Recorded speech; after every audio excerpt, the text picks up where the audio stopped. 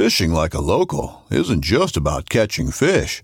It's about connecting with the environment and the people who call it home. It's about hearing the stories and traditions that have been passed down for generations and sharing unforgettable moments with the people you meet along the way. Fishing like a local is having an experience that stays with you forever. And with Fishing Booker, you can experience it too, no matter where you are. Discover your next adventure on Fishing Booker.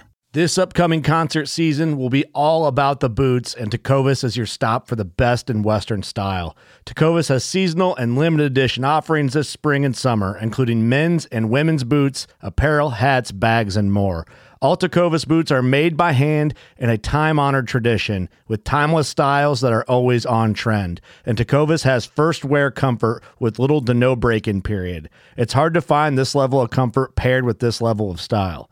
Stop by your local Tecovas store, have a complimentary drink or two, that's WCB style, and shop new styles. The smell of fresh leather and friendly staff are at your service. Many stores even have leather custom branding to make your boots truly personalized. And with regular live music and events, there's no in-store experience like it.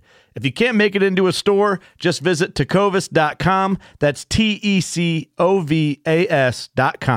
They offer free shipping on all boots, as well as free returns and exchanges, and ship right to your door. Go to tecovas.com and find your new favorite pair of boots today.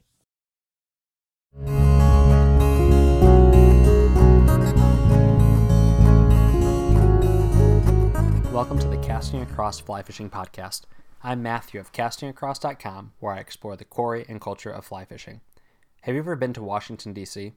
Have you ever driven up or down the I-81 corridor? Have you ever been to the East Coast?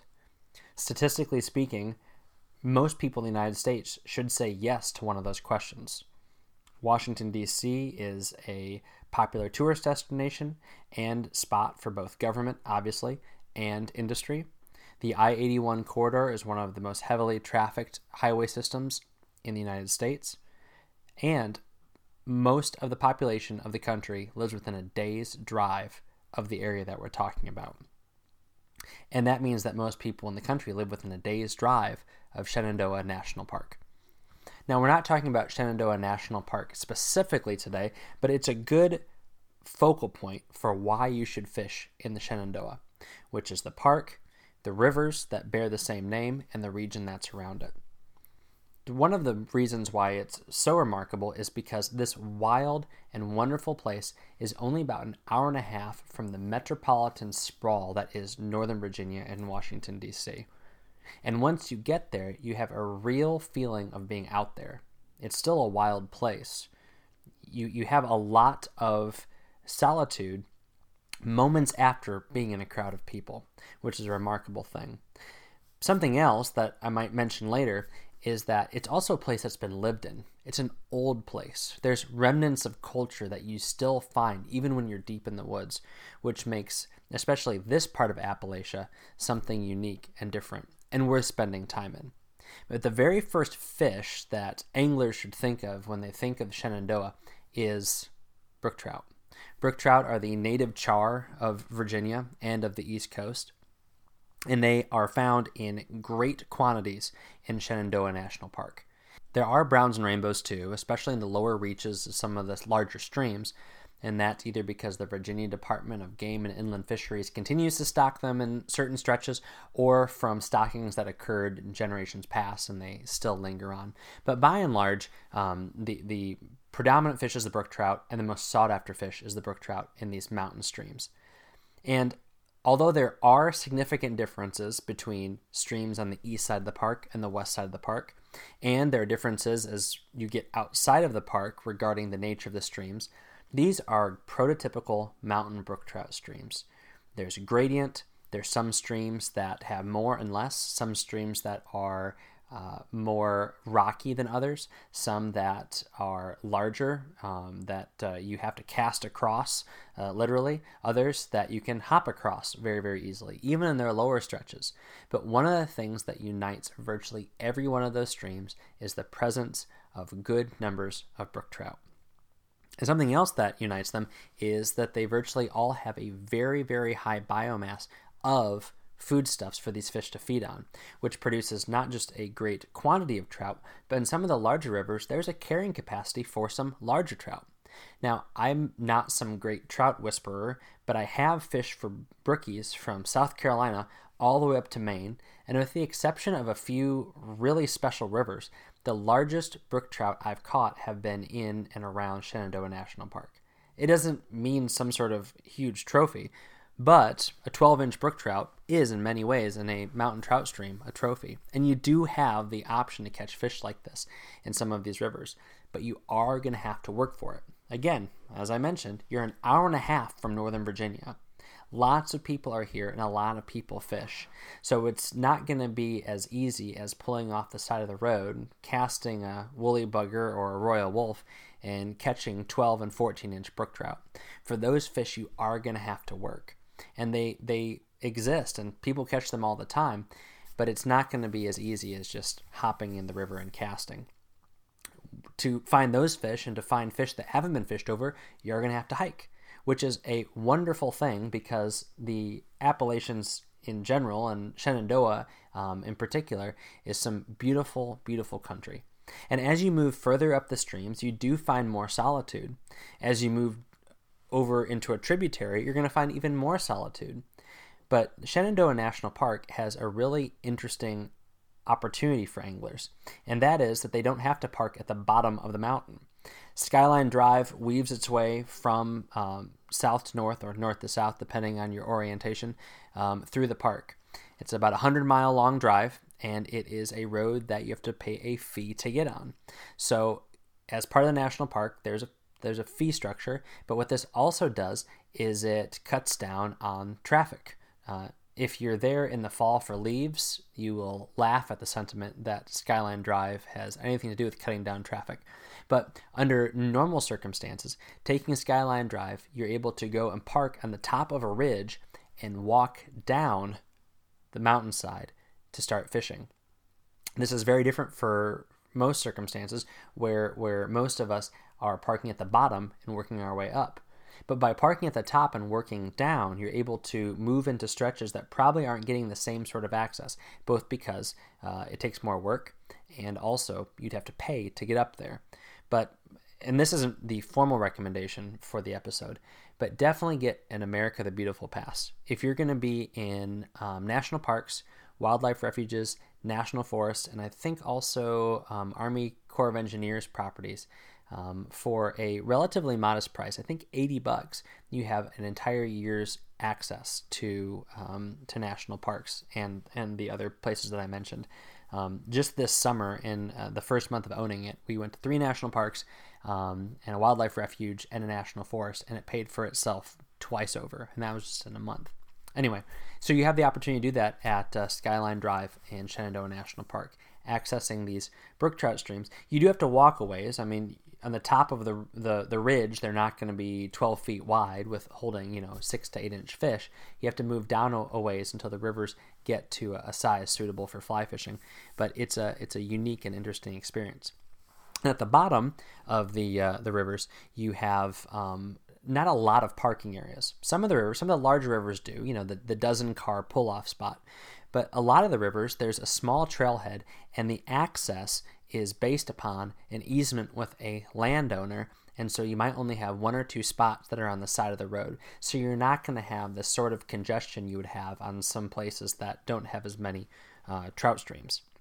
That being said, there's enough trout streams, dozens and dozens of trout streams on either side of the main ridge that makes up Shenandoah National Park that are worth fishing. So if you pull up to a spot and there's a pickup truck with trout company stickers all over the back of it, you're able to drive 5-10 minutes and find another place that you can fish. But the brook trout fishing is spectacular. Depending on the time of the year, they are incredibly eager to rise to dry flies, and if not, switching to a subsurface pattern, whether it be a big chunky stonefly or a hellgrammite, you are able to get into lots of fish as long as you work deliberately and slowly and don't cast sloppily. Although they are brook trout and although they are hungry, they do see other anglers, and so you are going to have to be conscientious. As I as I've said before, with most of my mountain brook trout fishing, I like fishing a 7-foot rod in either 3 or 4 weight. I think it lets me fish how I want, whether it be a small dry fly or a small streamer with a little bit of weight on it. And I feel like 7 foot is a good length that allows me to cast under overhanging trees and brush, while at the same time allowing me to mend and do some of the other things that I need to do. You can certainly fish with a shorter rod or a longer rod if that's how you prefer to fish mountain trout streams. But the brook trout and the mountains are only half of the equation of fishing Shenandoah and the park. Once you leave the park to the west, you actually run into the Shenandoah River, and actually you run into the Shenandoah South Fork. As you can probably deduce, there are 3 tiers to the river. There's the South Fork and the North Fork. Then they run together, and the confluence is the Shenandoah River of John Denver's Country Roads fame. And then it runs into the Potomac at Harper's Ferry. It's a spectacular system. The North Fork and the South Fork are very different. When one is high and muddy, the other is going to be very fishable. Sometimes. The main stem is wide and deep. Different places in all 3 rivers. You can get into catfish, you can get into muskie, you can get into dinner plate size sunfish, you can get into carp. But the star of the show on all 3 systems, and especially the South Fork, which would be the closest to the national park, is smallmouth bass. Now, sadly, it's not the same fishery that it was 15 years ago when I started fishing it. But at the same time, it's a lot better now than it was even just a few years ago. There are big fish and there are lots of fish. They're not easy. It's not going to be something you're just going to be able to walk into the river and catch a bass. But sometimes you are just going to walk into the river and catch a bass. There are so many access points. It's phenomenal. But as is the case in any sort of fly fishing, the more you walk or float, the more seclusion you're going to find, and the more untouched fish you're going to find. There are so many bends in this river. There's so many miles of water. There's so much width to this river that you can even walking across a river can make a difference in the fish that you're encountering. Especially in the South Fork, you're going to encounter ledges. You're going to see lots of weed beds. You're going to find deep holes up against banks that provide some really interesting angling opportunities. Overhanging trees, island fishing, fast, riffly water. There are so many opportunities. It is mind-boggling. There are low-head dams, which you have to be careful around, but they provide their own sort of fishing opportunities. There are so many food sources, whether it be bait fish or insects. The smallmouth are really spoiled in this area. How you fish it is totally up to you. You can walk and wade. You can also float it. It's a river that's very well suited for canoes and kayaks, or if you want larger watercraft, they can also accommodate it, as long as you know how you're floating, so that you don't get into a really shallow spot or one of the aforementioned dams. But you can fish it how you want from a angling perspective also. You can throw a sinking line with a 8 weight and pull big streamers along the bottom, or you can throw a popping bug in a very traditional smallmouth bass fishing sense. But these fish aren't pushovers. When we talk about bass, sometimes we think, well, you just chuck something by a lily pad and it's going to hop up and grab it. And not to disparage largemouth, which I really enjoy fishing, but smallmouth, especially in a river setting, are a very discerning fish, unless there's exceptional circumstances happening. But this allows for something that I would really encourage everyone to do, whether they're fishing the South Fork of the Shenandoah, another part of the Shenandoah River system, or another river that has smallmouth, and that's use traditional trout tactics to take these fish. They will respond so well to a dead drifted dry fly, whether it be a puffy mayfly or a dragonfly or a damselfly or whatever else is coming off. I've had great nights fishing caddis for smallmouth bass. Additionally, you can dead drift a nymph, whether that be a big hellgrammite or something else. they will readily pursue and eat those flies if they're presented well. They are as discerning as trout. And if you've been fishing mountain brook trout all day, you're going to feel stymied by how discerning these smallmouth bass can be if you're trying to fish for them this way. But especially in low water conditions, which you will encounter at certain times of the year on the South Fork or even the North Fork, this might be the best way to do it rather than pulling a big, loud, double-barreled popping bug across the surface of the water. But as you become familiar with the river and as you kind of identify the type of fishing that you want to fish, you know that there's certain parts of the river that are going to be deeper even during lower water months, and there's going to be parts of the river that are going to be very easily weighted, and you're going to be able to fish kind of however you want to fish. But I like fishing the heavier rods, like I mentioned, an 8-weight with a sinking line. I also like fishing a 6-weight with smaller streamers and smaller dry flies, and it's just a fun way to mix it up. Carrying 2 rods is certainly a viable option, and that's something I'm going to mention later in the podcast. But something that's really cool about this is that you have the opportunity to fish for both fish in the same day. I've done this before when I lived in Northern Virginia. I've done it multiple times, but I've even done it such that I've worked the morning into the early afternoon, taken off and gotten out of the sprawl by about 2 o'clock, grabbed an early dinner on the ride out there, was on the trout stream by about 4 o'clock, and fished until it started getting dark. And mountain dark, woods dark comes a lot earlier than plains dark or away from the mountains dark, because you have all those trees and all that canopy, and as the sun starts going down, especially if you're on the wrong side or the dark side of the ridge, then it feels like it's getting dark much, much sooner than it's actually getting dark. And so you fish on the trout until it starts getting dark, and the problem is you're probably still catching fish, so you have to make a conscious effort to pull yourself off of the river as you're still catching fish. But if you know what's coming, it's okay, because you've been fishing for brook trout in shadowy conditions in the bright sunshine or just during the daytime. You come off of that, you get back to your car, you realize it's not that dark, you put away your 3-weight, you zip down the mountain at a safe speed, you zip over to the river, again at a safe speed, you pull out your 6-weight, your 8-weight, and it's still bright enough to fish very effectively. And then if you know where you are, if you've fished in that spot before, if you feel confident you're waiting and you have a headlamp, then you can fish for smallmouth until after it gets dark. So you're talking a full day of fishing at the end of a workday, potentially, if that makes sense. I'd leave my home around 2 o'clock or work around 2 o'clock, and I'll be back at 10:30, and you're able to fish for brook trout and smallmouth in the same day.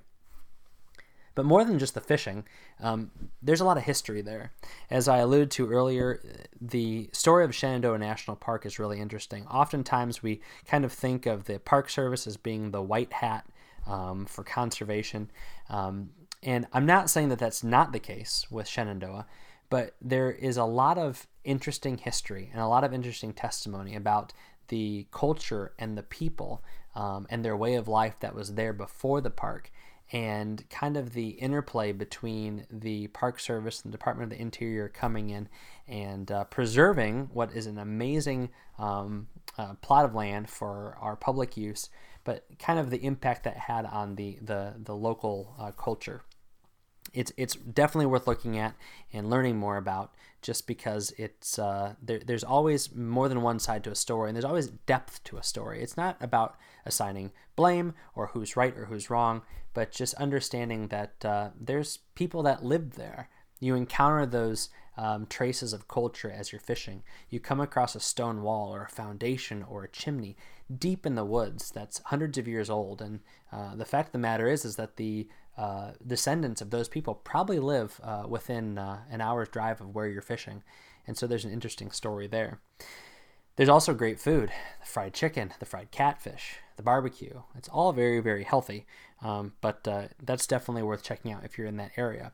And the southern tip of the Shenandoah National Park, you find yourself near Charlottesville, which I don't have any statistics, but that's probably the craft beer distillery and winery capital of the East Coast if you combine everything that's happening down there. And then as you go into Charlottesville, it's a remarkable food scene. But that's not to disparage what you find on the I-81 corridor. Some of those restaurants and historical and tourism situations are just mind-boggling how much there is.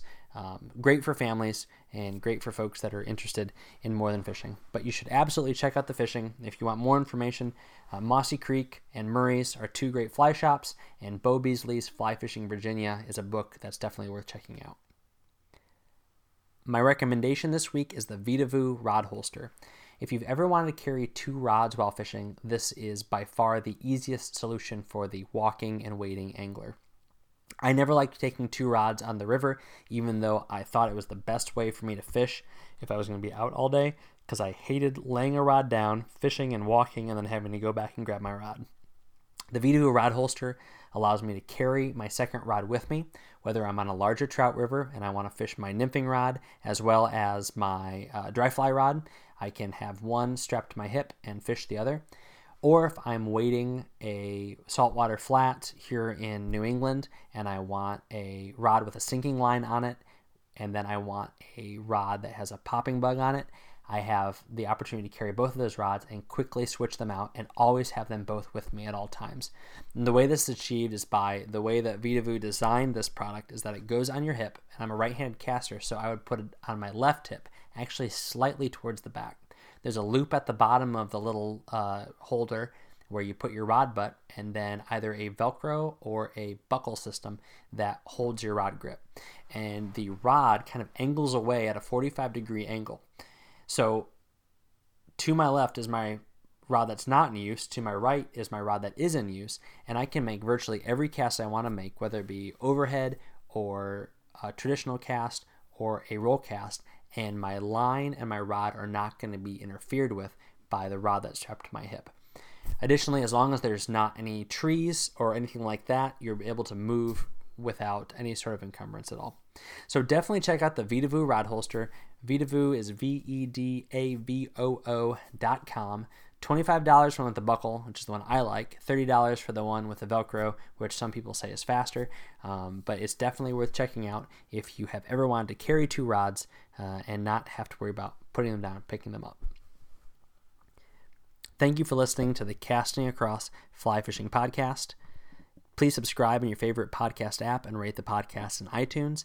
Then head over to castingacross.com where you'll find more info on this podcast and 3 posts a week on the people, places, and things that go into the pursuit of fish.